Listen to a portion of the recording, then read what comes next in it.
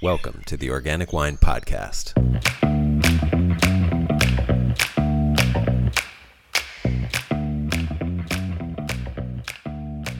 Hi, I'm Adam Huss, coming to you from Los Angeles, California. If you've listened to this podcast before, you know that I often include an appeal to buy my guest's wine or Centralis wine, my wine, as a way to support them and this podcast and to benefit the health of the environment, which we all know needs our support more than ever right now. But the truth is that I don't think I or my guests have sold a single bottle of wine because of this podcast. And my guest for this episode wrote a book about why that is the case. Professor Maggie Delmas refers to most of us as convenient environmentalists. That is, our self-interest is still the number one priority when making environmentally positive consumption decisions. Hey, no judgment. I'm the same way. In other words, we buy wine because it tastes good to us primarily, and it's a great bonus if it was also grown and distributed in a way that benefits the environment. Professor Delmas's book is called The Green Bundle, Pairing the Market with the Planet, and it's a must-read for anyone trying to sell any environmentally friendly products, including wine. It's as much a book about human psychology as it is a deep study of marketing and consumer motivation in relation to green products. But that's not all. Professor Delmas has just written a paper in which she analyzes multiple studies she conducted on comparing the scores by the most prominent critics in France and California of over 200,000 wines over a 20-year period. The results? Certified biodynamic and organic wine tastes better. That's right. Biodynamic and organically grown wines have received statistically significantly higher scores than conventionally grown wine across the last 2 decades. And this is the most comprehensive and conclusive study of its kind that I'm aware of. I hope you enjoy this interview with Professor Maggie Delmas, Professor of Management at the Institute of Environment and Sustainability at UCLA and the Anderson School of Management. And I hope you have a much more compelling reason to buy some delicious biodynamically and organically grown wine, because it tastes great. Enjoy! One small note of apology for a noise issue that you can hear as Professor Delmas speaks.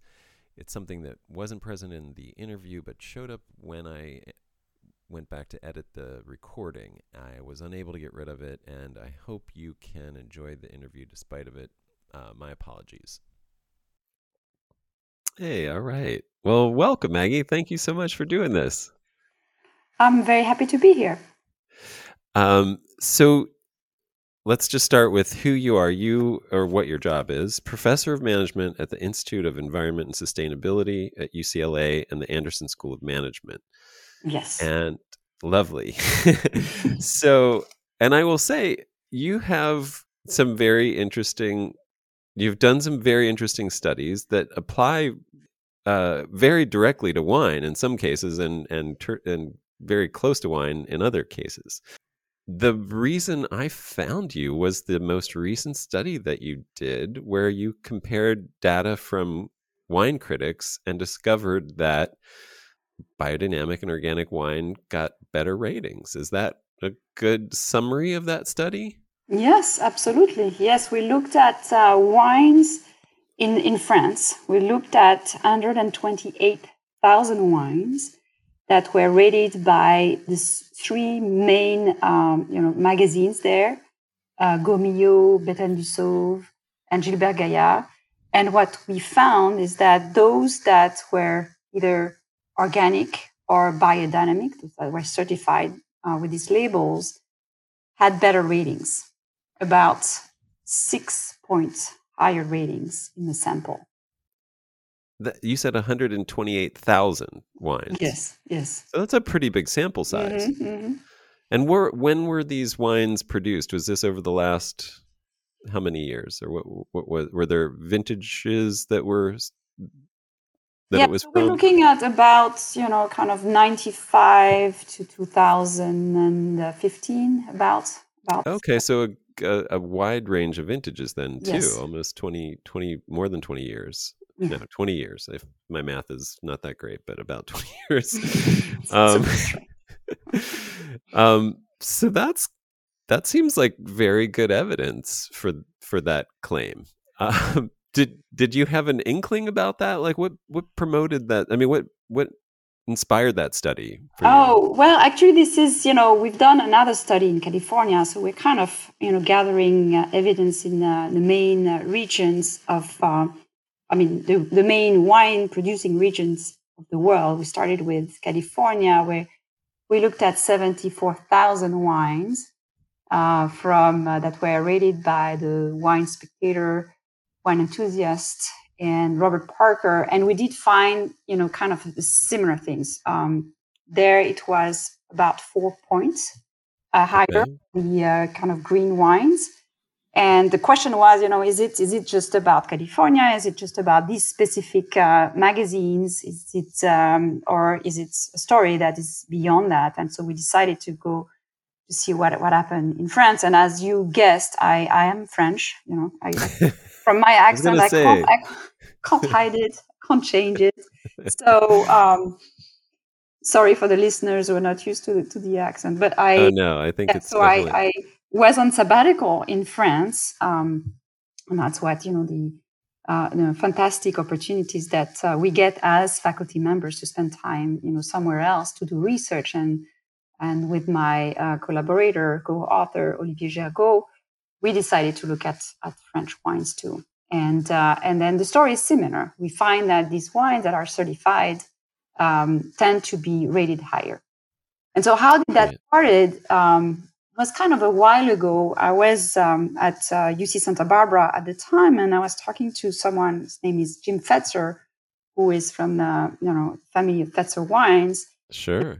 Very interested in sustainability and organic wines, and he said, I would like to start a new winery that is kind of sustainable, but I can't use organic.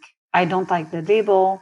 People don't really like the label. It's not, it's not good quality wine. There's some kind of stigma associated with it. So I want to use biodynamic instead. I was like, what is it? And so he explained to me that biodynamic agriculture is a more kind of a holistic approach that includes animals and of course, without chemicals, it's organic plus, including kind of an entire farming system that is very similar to the way practices were, kind of maybe 100, 200 years ago, where farmers were looking at the cycle of the moon to kind of decide when they should cut the vines and when they should use, kind of different practices based on kind of this holistic approach. So this is interesting, but okay. And then we kind of started to think about this of, what type of label should a company use when they want to communicate about sustainability? What are the benefits of certification? Is it about the practices? Is it about getting third-party certification, someone coming to your farm and figure, and auditing you that helps you kind of do things the right way? What exactly are these, certification about, and how are they perceived by consumers? So then we kind of did a survey of wineries, asking them, about their practices, sustainable practices in California. And what we found, which was very surprising to us, is that only 1/3 of the wineries that had actually adopted certification, that were, certified organic or biodynamic, only 1/3 would put this on their bottle, would label it on their bottle. So certification is about 15%, 20%, 30%, depending on the type of certification. More expensive than not doing it, right? It adds to the cost of growing grapes. And then we found out, okay, they get this cost, they get through certification, and yet they don't want to talk about it to consumers. Right. And that was very, very strange to us. Right? I've never seen that in I'm looking at, in other industries. It's about sustainability, and I look at various sectors. I've never seen that. Firms that actually don't talk about their sustainable practices. It's very rare. Right. So that was kind of the puzzle. What is going on out there? Well, and that led you to write a book about it, right? Yes. So I wrote this book. The title is The Green Bundle: Pairing the Market with the Planet. And the book is really about the fact that consumers are willing to do the right thing. They are willing to, and they really want to do something for the environment. They want to change their behavior. And when you ask people, most people are going to say, yes, I think we need to do something. I want to do something. 75% about, and the various surveys are similar numbers. And then when you go to the stores, when you see the numbers in terms of the percentage of product that are more sustainable, that have certified labels, you get to less than 10%. So there is this big gap between what people say they want to do and what they actually do in the marketplace. And I feel like if all of us want to change, to improve our footprint, to reduce our impact on the planet, we need to kind of start with what we consume. And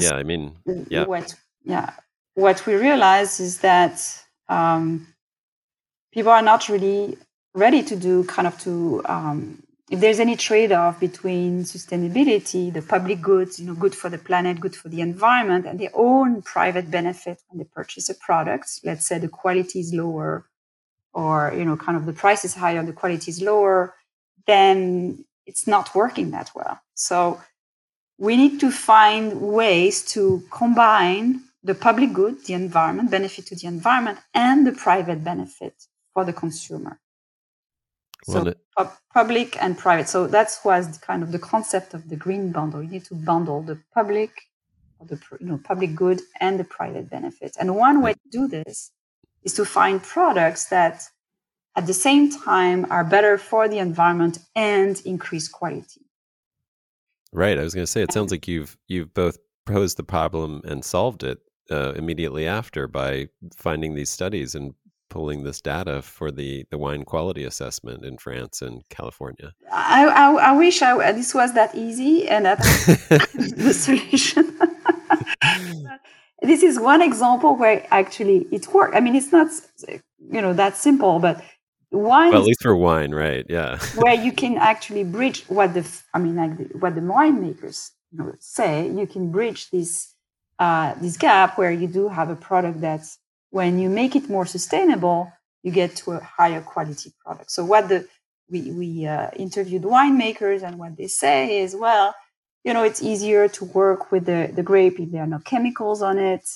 Some of the vines, because you produce a little bit less, maybe there is more sugar to the grapes that remain on the vine.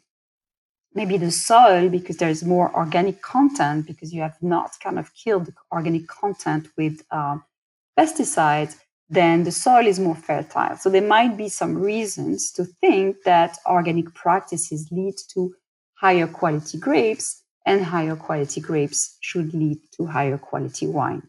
So that's kind of what winemakers are saying. And so kind of the question is, okay, they are doing it for the quality, but they still don't want to talk about it to their consumers, because they believe that consumers don't think this way, and consumers are a little bit confused of what these wines are about, and that there is this negative stigma that maybe came from the early days of organic winemaking, was hippie wine, not really associated with kind of the big if I say in French terms, like the big French chateau that definitely at the beginning didn't adopt sustainable practices. So there might be this confusion. There might be this confusion in the mind of consumers, and that might be the reason why only 1/3 of wineries that have adopted sustainable practices and certified them are not communicating about it on the bottle. It also, my theory is that it also has to do with the labeling laws about organic wine, and that, you can be the best organic farmer in the vineyard, but unless you certify your winery, you can't say that on the label. You can't say made with organic grapes. You can list it as you can list organic grapes as an ingredient on the back label, But you can't say organic wine or organic grapes unless you certify both the vineyards and the winery. And then if you say organic wine, which is, the big one that people like, if you're a consumer and you know nothing about it, to you, everything is organic wine, and you see that on a label, that also means no sulfites were added. And we know, unless we know that's a big risk in winemaking, that you're rolling the dice with what could happen to the wine, and as it lives in bottle, how it's stored, it's not going to be as stable, or just in the winemaking, it can produce flavors. And so I that was my experience as well 20 years ago with, whatever was available that was called organic wine, because you wanted to try organic wine. And if you're just shopping at the grocery store for organic wine, it's going to be $15 stuff that didn't use sulfites, and a lot of times the quality was not that great, honestly. But that Right. doesn't mean but that doesn't yeah but that the reality So is, I think what yeah, you're raising a very important point, which is that in the United States, the label is confusing because you use yes, organic for two very different processes, right? So right, you have wine made out of organically grown grapes. That's one process, and then you have organic wine that includes both. Organic grapes and no sulfites basically in the winemaking process. And that right, definitely could result, as you say, in wine that evolves organically, not always in the direction that you would like it to go. right, So, so that's creating some confusion because the wine made out of organically grown grapes doesn't have this downside. right, But yet people just see organic; they don't really understand the subtleties, right? right, Of exactly, and that has been, I think, a very big issue. What these labels are supposed to do, they're supposed to reduce the information asymmetry between the producer, who knows about sustainable practices, and the consumer, who doesn't know anything and wants just to get a very clear, very simple signal in the store, so they don't have to kind of investigate too much, and they don't have to go to the farm and to the vineyard to figure out how things are done. And so right, in that case, actually, it's not clear to me that the signal, that the label is reducing this information asymmetry. I think it's creating more confusion than it's helping. So yeah, that's a problem that is clearly specific to the United States. In right, Europe, I think things are a little bit clearer on what is organic and what is not.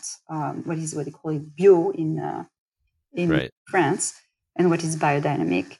So I think we'll have less of that confusion. And maybe that helped a little bit the Europeans to be a little bit more interested in the label, actually. Yeah, that But makes what you're sense. saying is, there could be some practices that are sustainable and are not certified, and then you, of course, cannot label it. But you also, and that's, I think, what is interesting about the French study as compared to the California study we did before, is that in France, you have this label that some wineries put on their bottle that is called reasonable wine, kind of lutte raisonnée in French, meaning that these are people who say we don't want to go to the extreme of having to get through this organic certification with third-party certification, all of this. We are, kind of reasonable in our approach. We're not extremists. We are doing what is required. We're never kind of using chemicals when not needed, and therefore we have this label of reasonable wine. And so that kind of allowed us to see, okay, what is the actual value of certification, of third-party certification, which is very constraining because you need to wait 3 years before you can get the certification. And then if there is any really big problem, a pest, or that you want to really address with chemicals, then you lose the certification. So Right, what is the benefit of certification versus having a more flexible approach? And what we find in our study is that in terms of how these wines are rated by experts, it looks like the third-party certification is the only one that makes a difference. That right, wine that are labeled reasoned wine are actually or reasonable. I don't know how you might translate it in different ways, but they are not getting the same push, kind of in terms of association with, how Quality. scores from the rate. Right. Is that true? Was there a comparison in California? Because I know, we use the term here like practicing or transitioning organic, where you're not yet certified or you don't care to get certified, but you're using the practices of organic or biodynamic farming. But we haven't looked into this. I mean, you're right. In California, there are a bunch of different certifications, right, that are not Right. third-party certified. So we haven't looked into these.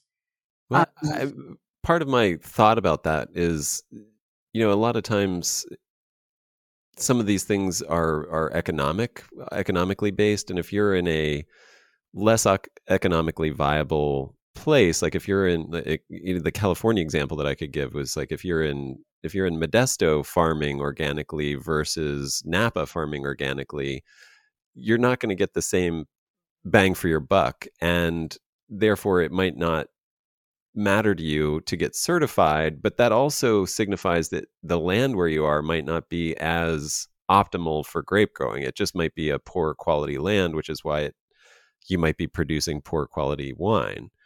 Not to diss I on think Modesto or anything like that, but you know what I mean? This is a really good point in terms of, what's the selection effect here in terms of who is choosing to get certified, and who is choosing to get biodynamic, for example. So right. I think if you have high margins, you're more likely to be able to invest in these practices, right? The certification. So that's kind of a little bit of a bias that is kind of difficult to control for. That makes those that, and we see kind of the French study also shows a difference between organic certification and biodynamic certification, with biodynamic getting a higher rating, higher scores, as from the experts. And I think that's also a selection effect, that those who get to decide to go biodynamic, since it's more kind of labor intensive, tend to be slightly different in terms of their the characteristics of the vineyards. Yeah. Well, let's jump then to the marketing of this. Your book, really, The Green Bundle, is wonderful, and I highly recommend it to anybody who's working with organic or biodynamic farming in viticulture or in any business. But since this is a wine podcast, I'm just talking to anybody who's interested in these things. It's a must read, because it really breaks down the issues with marketing and the mistakes that so many of us make. Like, I've made 100 of the mistakes that you point out in this book, and it's just so eye-opening. It's really a marketing book, even though you're approaching it from an academic standpoint, but it really is like, if we actually want to make a difference in the world with our products, we have to have the knowledge that you've put into this book. It's just really fantastic. I can't recommend it enough. Thank you. Yeah, and so can we just ask, this is answered in the book in many ways, but why do many green communication efforts fail? Yeah, so I think what we've seen in the past, and there are plenty of fun examples of that, is people thinking that consumers are going to just want to pay for the environment, for the public good. And so focusing mostly on trying to get this, kind of dark green consumer, and thinking that we're all going to become like this, like, the Berkeley type that wear Birkenstocks and bikes to work and eats only, vegan. And, eventually we might go there, but, there's a transition. And so in the meantime, people are not as willing to sacrifice, kind of anything in terms of most people, I would say. So I call us, because I'm part of that category, the convenient environmentalists. So we're doing the right thing. We're buying products if it's convenient. So how do we make it convenient to consumers to kind of increase the market share of green products, to kind of target that, most important part of the consumer base? And so what I'm saying in the Green Bundle is that you need to bundle the private benefits, so the things that are good for you as a consumer, to the unbundled benefits. How do you do that? So one obvious example with the wine is quality. So find products that are good in terms of quality as well as good for the environment. And there are many products that that can do that. If you think about Tesla, kind of the electric car, it's an example. People actually buy Tesla because they are excellent cars in terms of acceleration, in terms of aesthetics, in terms of the electronics, everything. Really because it's good for the environment. It's a plus. It's great, but it's foremost. I mean, the people who were the initial buyers were really into the quality of the car. So then another element that you can use and I have 5 different ways to kind of bundle the private benefit with the public good. The other one, apart from quality, is status. So, for example, if you what we call a conspicuous consumption, and that would be where you look good because you are kind of buying green products. And it's possible that you could do it with wine, actually. You could think, well, if I have to buy a bottle of wine and I go to, kind of these friends, I mean, after the pandemic is all over, I guess I bring a bottle of wine at a dinner party, then, I could decide to bring a green, an organic wine just to show that, this is me, I'm green, I care about the environment, and that's kind of who I am, and I'm showing this through my purchase or through my gift to my friends. So that's status. That's the second one. And you could say, with the example of Tesla, that also, kind of Tesla is a car that has a high status. And that's therefore something you're showing off your wealth and also you're kind of caring for the environment. Then there's money, which is the third element of the bundle where, of course, if you're saving money, you're more likely to be, purchasing green products. Example being, about LED lights or, so energy efficiency. Definitely, that's kind of a bit of an easier, element to make. But in general, green products are a little bit more expensive. So that's kind of more the exception than the rule. And then otherwise, you have health. Health is a very, very, very important element of the green bundle. If you prove, and that has been the case with organic product, not really with wine, but with other organic products. And I think one of the reasons why the organic market has grown so fast is because it's good for your health. You don't put all the chemicals in your body by eating, strawberries or tomatoes, and therefore it's good for your health. And that connection, when you make it, is very, very strong. With wine, the problem is that it's an alcoholic beverage. Therefore, most people would think that it's not good for your health. And so that's kind of the issue: is how do you reconcile one of the main benefits of organic produce with wine? Do you think it discussions about sulfites and people who are allergic or not allergic and so on. Right. That's kind of a little bit more difficult to make the claim with wine. I'll just finish and then we can go back to that because yeah. An interesting. Please. And the last element of the bundle is emotion. Of getting people more emotional with kind of their purchase and how they perceive, the product and its connection to the environment. And I think that's where actually for winemakers, storytelling and emotion and getting people to be, kind of feeling closer to nature with their wine purchase is probably one of the, the most effective ways. Since some of these labels are not super effective and sometimes, some of these organic and even biodynamic labels are not incredibly easy for people to understand. So these are kind of the 5 elements of the bundle. So we have quality, we have status, we have money, we have health, and then we have emotion.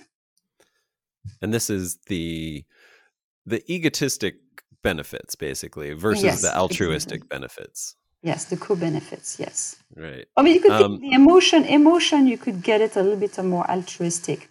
Emotion is empathy, so there is a little bit... Oh, that's true, yeah. You could work on that, yeah. It's that blurred line where it feels good to do good kind of thing. Yes, exactly. Well, the question that I was that popped into my head was more about in talking about the health benefits of Mm-hmm. wine. Um, the idea that when you're removing harmful pesticides from the environment, there's obviously a broader health concern. Not necessarily that the wine that you're putting into your body is more healthy for you because it's still an alcoholic product, but that the world that you're creating with that purchase is a world where harmful synthetic chemicals have been removed from the agriculture and therefore are not in the air, or not in the water stream, or not poisoning the workers that work in those vineyards. And so there's a broader health appeal. Do you think that is effective, or do you need the immediate, this benefits my health as I consume it, Yeah, to so make it I effective? think for most kind of sustainable products, or this is the case, right? You're buying products that have less chemicals in the during the production process and are better for the again, it's a public good thing. It's good for everyone. So whether you want to pay for the public good is kind of a question, right? If you don't get an immediate benefit, will you be willing to pay for the public good? So I think that's the difficult thing to get people to be willing to do. But with wine, I think what we have is also for the winemaker. Why would they adopt these practices? I think one of the main reason, apart from the quality of the wine, is the health benefits.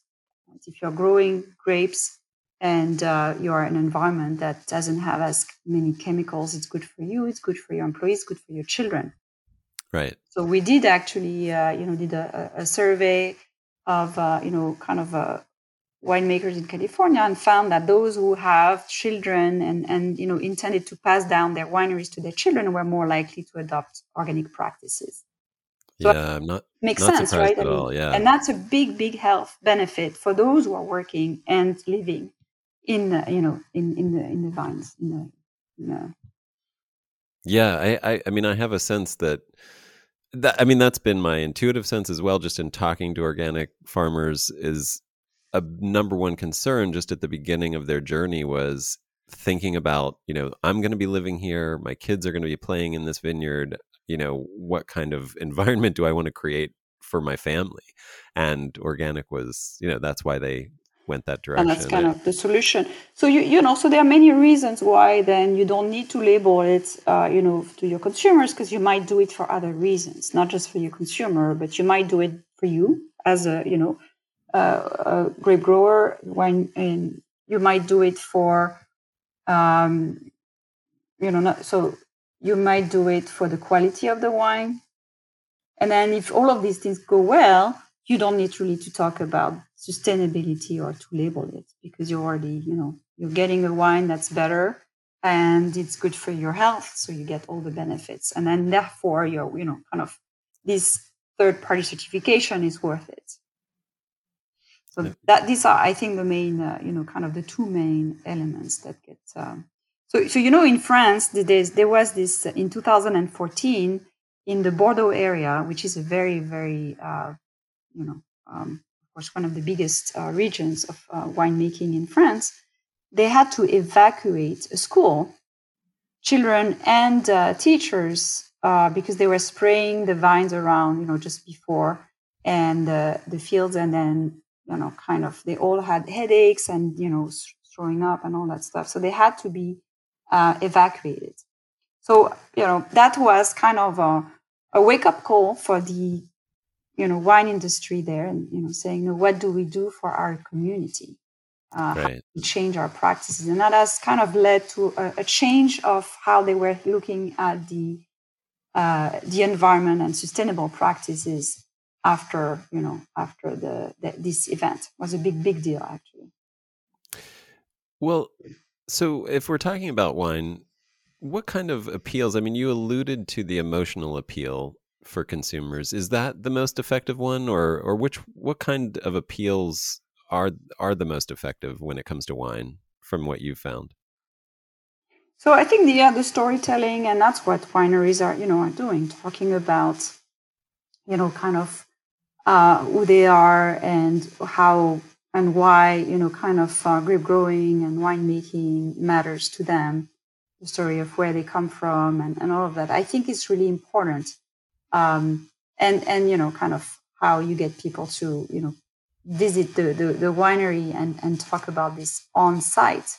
So the question is, how do you get to communicate this on a bottle, right? Right. And so I think that's the main challenge. So I'm not saying that they don't know about this. Yeah. What I see though is a big change in how the the younger generation perceives that. So I think there was kind of this reluctance to look at the environment and to look at sustainable practices as something beneficial. I think, and we did some surveys of kind of the 18 to 20, 21 to kind of 30, 35, year old consumers. And what we find is that they are willing to try new things. So they are more excited about the idea of organic practices. So they are willing to try it as a fun thing, but they are not willing to pay a high premium. So that's kind of the drawback. So there is kind of a change, a generational change in what consumers want related to wine, but they don't want to pay, the kind of the premium. So that's kind of. I found that as well. What I mean, my guess about how to communicate that on the label is that you kind of have to build a brand, and then when people see your brand, they associate it with the green practices that you've built that brand upon. Is that, is that a real solution? I think that's, some of the wineries, although, were reluctant to do that, right? About Fetzer and Bonterra, they decided to have two different brands, not to make sure they're not two very different approaches. But yes, engaging, the consumers in the story and getting them involved, engaged in the practices, telling them, what is happening and is a good way to keep that. Everybody's talking about authenticity. And I think in the case of winemaking, it's kind of clearly one place where things, can be very authentic, because you're talking about farming. And so that's something that's, that can be, definitely communicated. But you need to get people to go there. It's just hard to do it without people actually visiting, I think. Yeah, that makes sense. I've noticed that as well. Being a virtual winery myself, I one of the features, you have a whole list of features that brands or products need to. Maybe features is the wrong word, but they need to abide by to do well in terms of selling their green approach. And some of those are accurate claims, no greenwashing, full transparency, clarity about effectiveness, and the what's in it for me. And then you gave that list, the sort of the appeal to the ego. You do talk about transparency a lot, and I just wanted to dig into that a little bit. What kind of transparency? I think that's so. I started talking about the green bundle as the kind of the elements of the green bundle. But if you think about how kind of information comes to us, when you look at it, first you need to kind of recognize the information, understand it, and that's a little bit the problem with the current labels. But the first thing is, okay, what is this? You look at a package and say, what does it mean? Do I understand it? Do I trust it? And that's where the transparency is important. And, the label need to be clearly saying what they mean, what they mean, be understandable without having to kind of look somewhere else. And you have to trust it, right? Of course, if you come from the government versus if it comes from a company, it's a little bit of a different way of looking at it. So that's the first kind of step. So once you get that, and what we found is that people tend to recognize, in general, labels that are on different products. So in general, except maybe in wine. The organic label is well recognized by most people because you see it on so many products. So that helps in general, except in wine where it confuses people more. But so you need to have this label that is, kind of clearly indicating what people think. And biodynamic is not really perfect either, although it doesn't have the disadvantage of organic, which means two different things. Biodynamic for most people doesn't mean what we think it means, right? So we did a survey, which was really fun. We asked people, oh, what do you mean? See this word biodynamic, what do you think it means? And one word, so we had the survey. So everybody had to just say, kind of give one word as a response.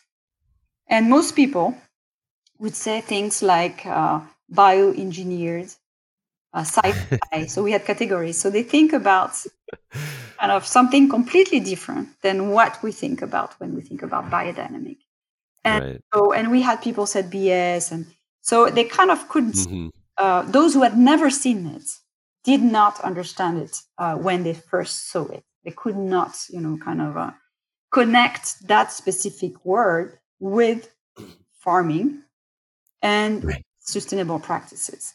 So that's a little bit of an issue. I think it's kind of lost in translation from, Rudolf Steiner's, I'm not sure how they say this in Austrian, in German, but that might be the same word. But in English, it doesn't really translate that well. So it has that's a disadvantage in terms of people not being able to recognize it immediately. The advantage, though, is when they are explained, they'll remember it because it's such a very unique term, right? So that's the problem of, some of the labels, kind of recognition, transparency, and then we don't want greenwashing, right? I feel like some of the lack of transparency and some of these labels, the fact that there's so many labels, and it's not just in wine, it's in most products, is creating more confusion than it is helping. So you have so many, fair trade, this and that, and so many different labels on a product. You have 15 labels. You're like, well, what is this, right? And that kind of goes to greenwashing. That's, problem of this label self,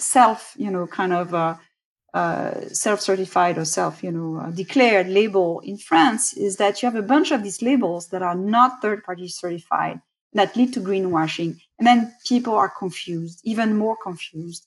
And then they don't trust these labels anymore. So that's the main issue. So you really need to have kind of label you understand and you trust. And then that's the bundle kind of motivation part. You need to be willing to pay for the premium, right? You need to find ways to get the consumer to be interested in that label. It's not just sufficient to have a label. You need to kind of bridge this information you provide to some kind of private benefit. Again, quality, status, money, health, and emotion. So it's kind of these two elements. If you don't have any, if you're not credible, then it's not going to work. In some case, and I think that's what's happening in wine, you just should not talk about sustainability anyway.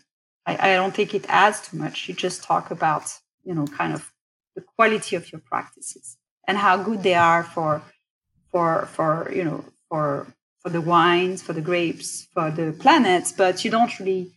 I'm not sure the label is actually that's useful for the consumer. Right.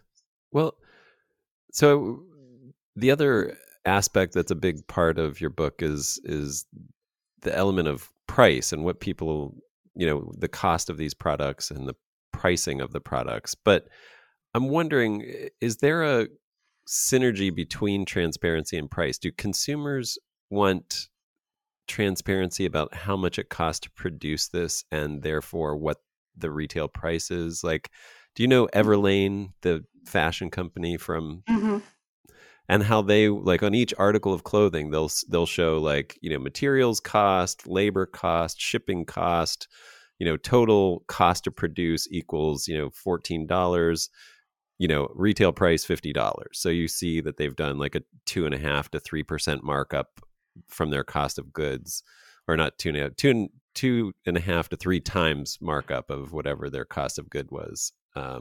Do people care about that? I mean, I know it worked for them, but maybe that's not the only reason that they had success. Have you looked into that at all? Well, I mean, so that's kind of more on the social side, right? Do people care about how things are produced in the supply chain in different countries? How much are people paid? So this is kind of more and more important for consumers, right? To kind of know if people are paid minimum wage. So a lot of companies are starting to really be clearer on these elements. So this was something that a few years ago people were not really discussing much, but now you can't really have the environment. I mean, sustainability means both the environment and social component of it. So it's hard to disentangle them. So if a company is kind of very advanced in terms of the environmental claims, they need to be also kind of paying attention to how they treat their workers and kind of social issue and what they do with their supply chain. So I think these two issues are now very, very related Right. in how companies are evaluated. So when we talk about ESG, how publicly traded companies are evaluated now by socially responsible investors, they think about the environment, S, social, and governance, and they rarely, except for climate, rarely disentangle them. So companies need to kind of have that now in their approach, to be clear on that. Whether they need to be as clear as detailing exactly what percentage of the cost is allocated to their workers. I don't know. I haven't tried, I haven't tested that in surveys. But Fair Trade is doing some of that, right? Fair Trade is doing some of it, saying, we are paying, a specific... Right. It's a living wage, at least. I mean, they don't say what that means in that specific country, but they at least guarantee that it's a living wage. Exactly. Yes. So I think now these issues are way, very related, and it's going to be, important for any company to make sure they address both. Well, this is really great. I mean, again, I can't recommend the book enough. And it sounds like you wrote a book about how to sell environmentally friendly products using appeals to self-interest. And then you did a study showing that wine tastes better if it's grown organically or biodynamically. So it just makes me think you might have an ulterior motive here of selling organic wine. Is that do you secretly own a organic winery? No, I don't. I don't have any kind of of interest here. I just have a general interest in helping others to reduce their footprint and my own footprint on the planet. But hopefully, if I think this is one of the cases where things go in the right direction. And so what I feel is that, we should tell that story if it's, make sure this is the story. And that's why we kind of wanted to do this scientifically in testing, kind of the relationship between certification, sustainable certification, and quality. So, as scientists, we want to make sure that the story is, has scientific basis. And then, then people can use that if it helps them. That's great. Well, how can people find your book or learn more about what you're doing? Or I don't know if you want people to get in touch with you, but I'd love people to contact me, of course. My book is on Amazon, The Green Bundle, Pairing the Market with the Planet. So that's easy to get. And sure, I definitely value talking with people about their own kind of their own strategies and learning from them. I feel like, it's much better. And that's why with the this study on wine, we've, interviewed and surveyed a lot of wineries, because I think that's how, we learn. So definitely. It sounds like people care. We just have to get better at, and your book really helps with this, to get better at communicating our message, basically. Yeah. That's really cool. Absolutely. Yeah. Really Well, thank you so much for having me. Absolutely. Thank you so much. It's been great. This is couldn't have asked for a better guest on the Organic Wine Podcast. Oh, thank you. Honestly. Thank you.